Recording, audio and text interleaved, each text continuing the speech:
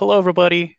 This is Theo from today's episode of How to Scale a Business podcast. So I'm right now with George Kriza. Thank you so much, George, for being in the show. I really appreciate it. Thank you, Theo. All right. So, George, by the way, can you tell us a bit about yourself and the company that you have? So I'm operating a consultancy at this moment called Challenging Decisions, Hmm. and it's based on my 25 years experience as a CEO, Inc. 500 CEO, with my prior company, MTC Performance. We did payments and software development and visionary solutions for sales incentives. But of course, we lived through a tremendous amount of ups and downs and challenges and so on and so forth over that period of time. And so now in challenging decisions, I'm making myself available to other CEOs who are running into roadblocks or particularly difficult challenges in growing their company. Yeah, that's totally cool. So, you mentioned about like the challenges of those like C-suites personnel, like CEOs, CFOs. What are those like challenges that they're experiencing and about the main problems that they want to let's say that I'm a CEO and I have some problems with my business. What are those like problems that they usually tell you and the ways that you solve it? The number one problem that people have is uh, their team. Hmm. You have to build a great team. That's not easy. If you want to build a great team, that means you need to be great at hiring, which is a huge challenge for most CEOs. And then once you onboard people and you have a team, the next challenge is culture. What type of culture are you building? And a lot of times, CEOs actually more or less abdicate culture in order Hmm. to operate their business, All right. and that's really a problem. So we help people develop a cohesive, productive culture. And then once you have that culture in place, you have to drive towards effective execution of your goals. There's one thing to say, oh, we had a mission, vision, values, strategy session. We know where we're going. And then how do you get there? So that's also a big challenge. Hmm. And lastly, well, two more. If you're in the software business, building software is way more difficult than most people recognize, particularly if you're trying to build a enterprise class solution. And the other aspect is finance. When you have a successful company that's growing rapidly, almost always it will consume cash. And so if you're not prepared with how you're going to deal with that, you can run into a tremendous crisis of not having enough operating capital. All right. So those are like what do you call this main problems that CEOs experiencing and how to build their business. That's totally awesome that you have it on your end. And George, I just want to ask this. So since you have like challenging decisions company, so how about the Inc. 500? Can you tell us more about it, especially the history about the Sure, the Inc. Inc. 500? The Inc. 500 was with my prior company, Mm-hmm. MTC Performance, and we grew 473% in a 3-year period, which was, I mean, today there's companies growing that fast. If you look at the Inc. 500 today, lots of companies are growing over 1,000% a year. Mm-hmm. But at that time that we got the award, we were number 278 out of 500 Wow. people. So that was exciting. So how did it happen? It happened because we were doing sales incentives, channel sales incentives to be specific, and we had a lot of really good clients. But one of the major players that I'm not going to use their name, but one of the number one player in the computer industry in terms of selling computer products to consumers and businesses, Mm-hmm. they had an issue with managing sales incentives and they felt that they were out of control. And because we were already working with them through individual manufacturers, we had an entree, but we had to have a great idea. And we came up with a great idea that allowed them to take control of 100% of the incentives that were pointed at their salespeople. So they loved the idea that we had. It was a much more expansive idea.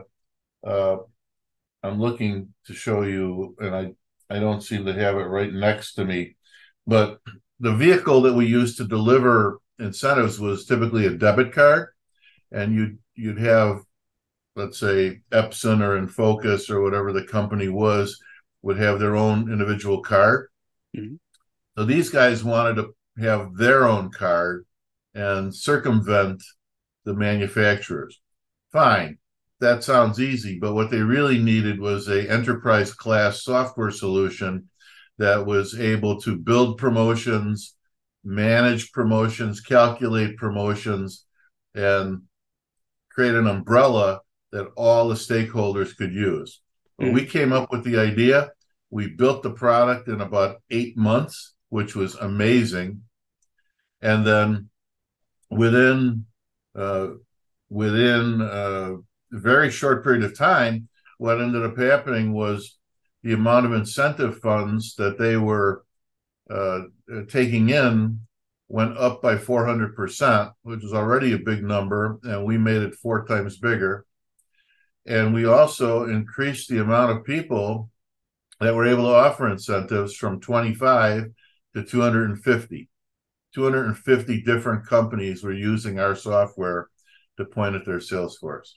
So this thing just blew up, and then we added other multi-billion-dollar players to it. So that's all great.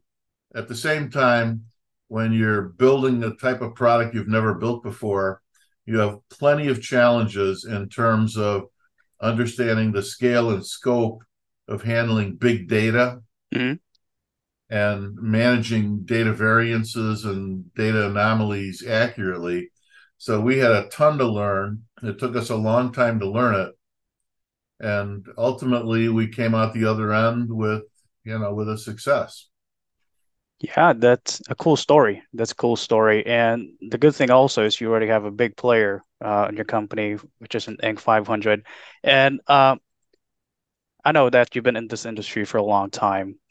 And do you have like, what are like the adapt? So let's talk about adaptation.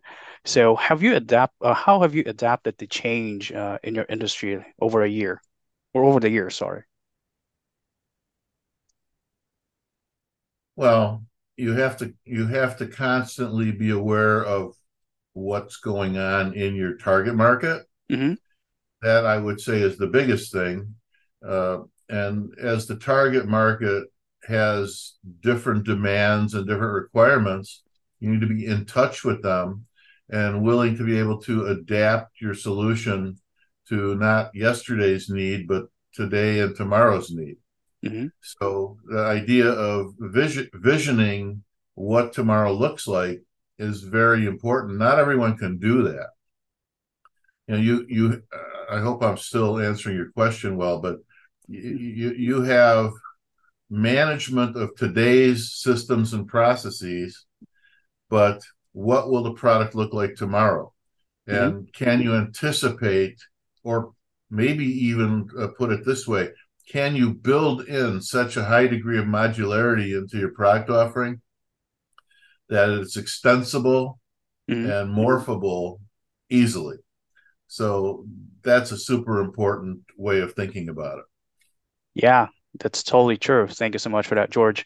And can you speak to any metrics or like KPIs you use to measure the success of your business?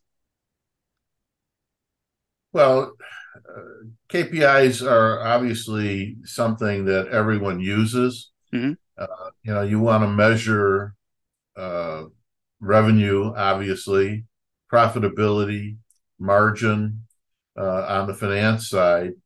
You also have to look at other financial metrics that are going on behind the scenes. So we talked about a minute ago, the need for Yeah. capital. Yeah. And so one of the things that probably the typical entrepreneur is not very good at is keeping their eye on the financial ball as time changes. So one of the things we developed was a financial reporting system for non-financial managers, namely Hmm. myself. So I'm not an MBA. I was not trained financially, but I am trained mathematically. In my high school and college training, I had advanced mathematics. So Cool. I think much more like a mathematician than an accountant. And so we revised our financial system. I mean, the primary system stayed the same, but we revised the system so that all of my reporting was graphical, and I was able to see. To me, what was most important was to see how the business's financial condition was changing over time. So what did my balance sheet look like? Was cash improving or getting worse? Was debt improving or getting worse? And so on and so forth. So we developed maybe 15 different financial metrics that were presented to me every month on a chart.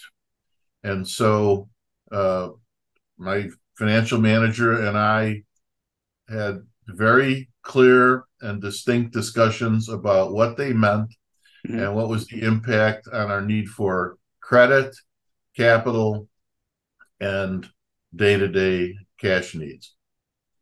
All right. That's totally awesome because yeah, you already have financial managers and you use your like skills in math to solve those problems. I love that. And George, how do you stay up to date with the latest trends and developments in your industry? I do a tremendous amount of reading. I Cool. read I read business books uh, every year. I'm reading at least 20 to 25 business books. Hmm. I read, of course, we've now gone from an era where you get physical periodicals. Now you do all your research on the internet. Yeah. But I I really delve into what's going on in terms of all the news in the particular markets I'm interested in. I do a lot of reading, and I also listen to. There's so many good YouTube videos at this point in time where you can hear top experts telling you their view of what's current. If you looked at my YouTube channel, perhaps you didn't see it, but if you looked at my YouTube channel, you see in the technology markets, I've interviewed three very noteworthy people, Hmm. uh, one of which is Jeffrey Moore, who is extraordinarily famous for his book, Crossing the Chasm and Inside the Tornado. So I spent an hour with Jeffrey talking about all the challenges and issues of growth. So I try and be very broadly educated and aware of the news and aware of the trends. Yeah, that's totally true because you need to stay up to date, especially with the news, because there will be some changes and it also affects your business. And and also, can you discuss like any partnerships and collaborations you've formed to help grow your business?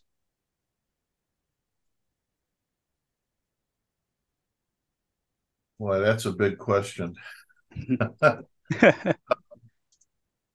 As far as challenging decisions at this point in time, what we're doing is we are working with, as I just mentioned, we're working with and collaborating with nationally known figures Hmm.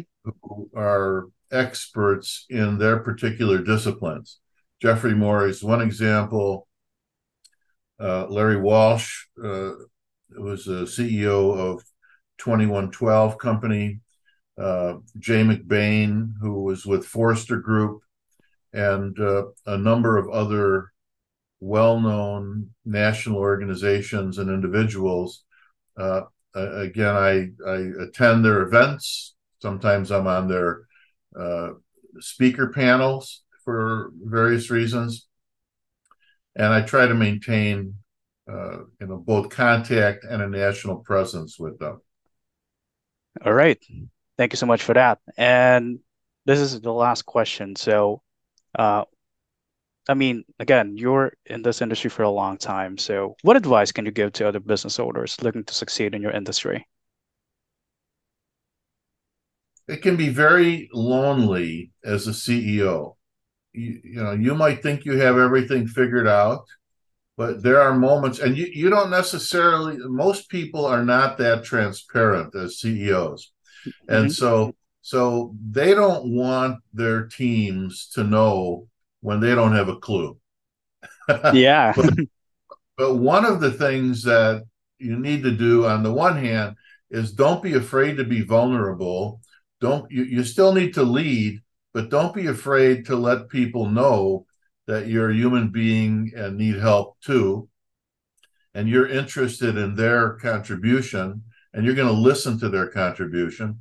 But the other thing is, like in my case, I would recommend that you build a relationship with someone like Challenging Decisions who has done it before and lived through the glory and lived through the despair, and Hmm. has developed techniques to solve problems, because you can get stuck at a particular situation, and it can go on for years because you have tunnel vision.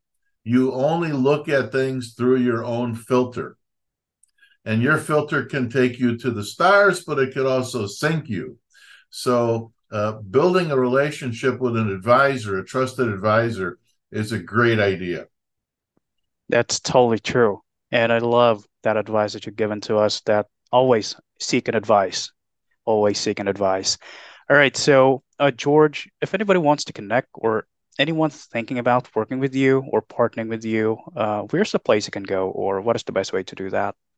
Thank you for asking, Theo. I am again George Kriza, Kriza, challengingdecisions.com, one big long word, challengingdecisions.com. Mhm. And you can reach me via the telephone at 312-320-7760. I'd welcome your call. All right. And don't forget, as I mentioned, the YouTube channel, George Kriza. You can watch also his podcast and review there. And guys, if you made it this far, thank you. Thank you so much for sticking with us. If you got any value from today's episode, we would love to get a rating or review on where you get the podcast. If there's someone in the midst of growing their business or thinking about starting a business, send this episode to them and then take one thing that you learned today and go out, implement it, execute, and let us know and how it goes. And we want to hear about your wins. And above all, thanks for being with us today. We really appreciate it a lot and see you on the next one. Cheers.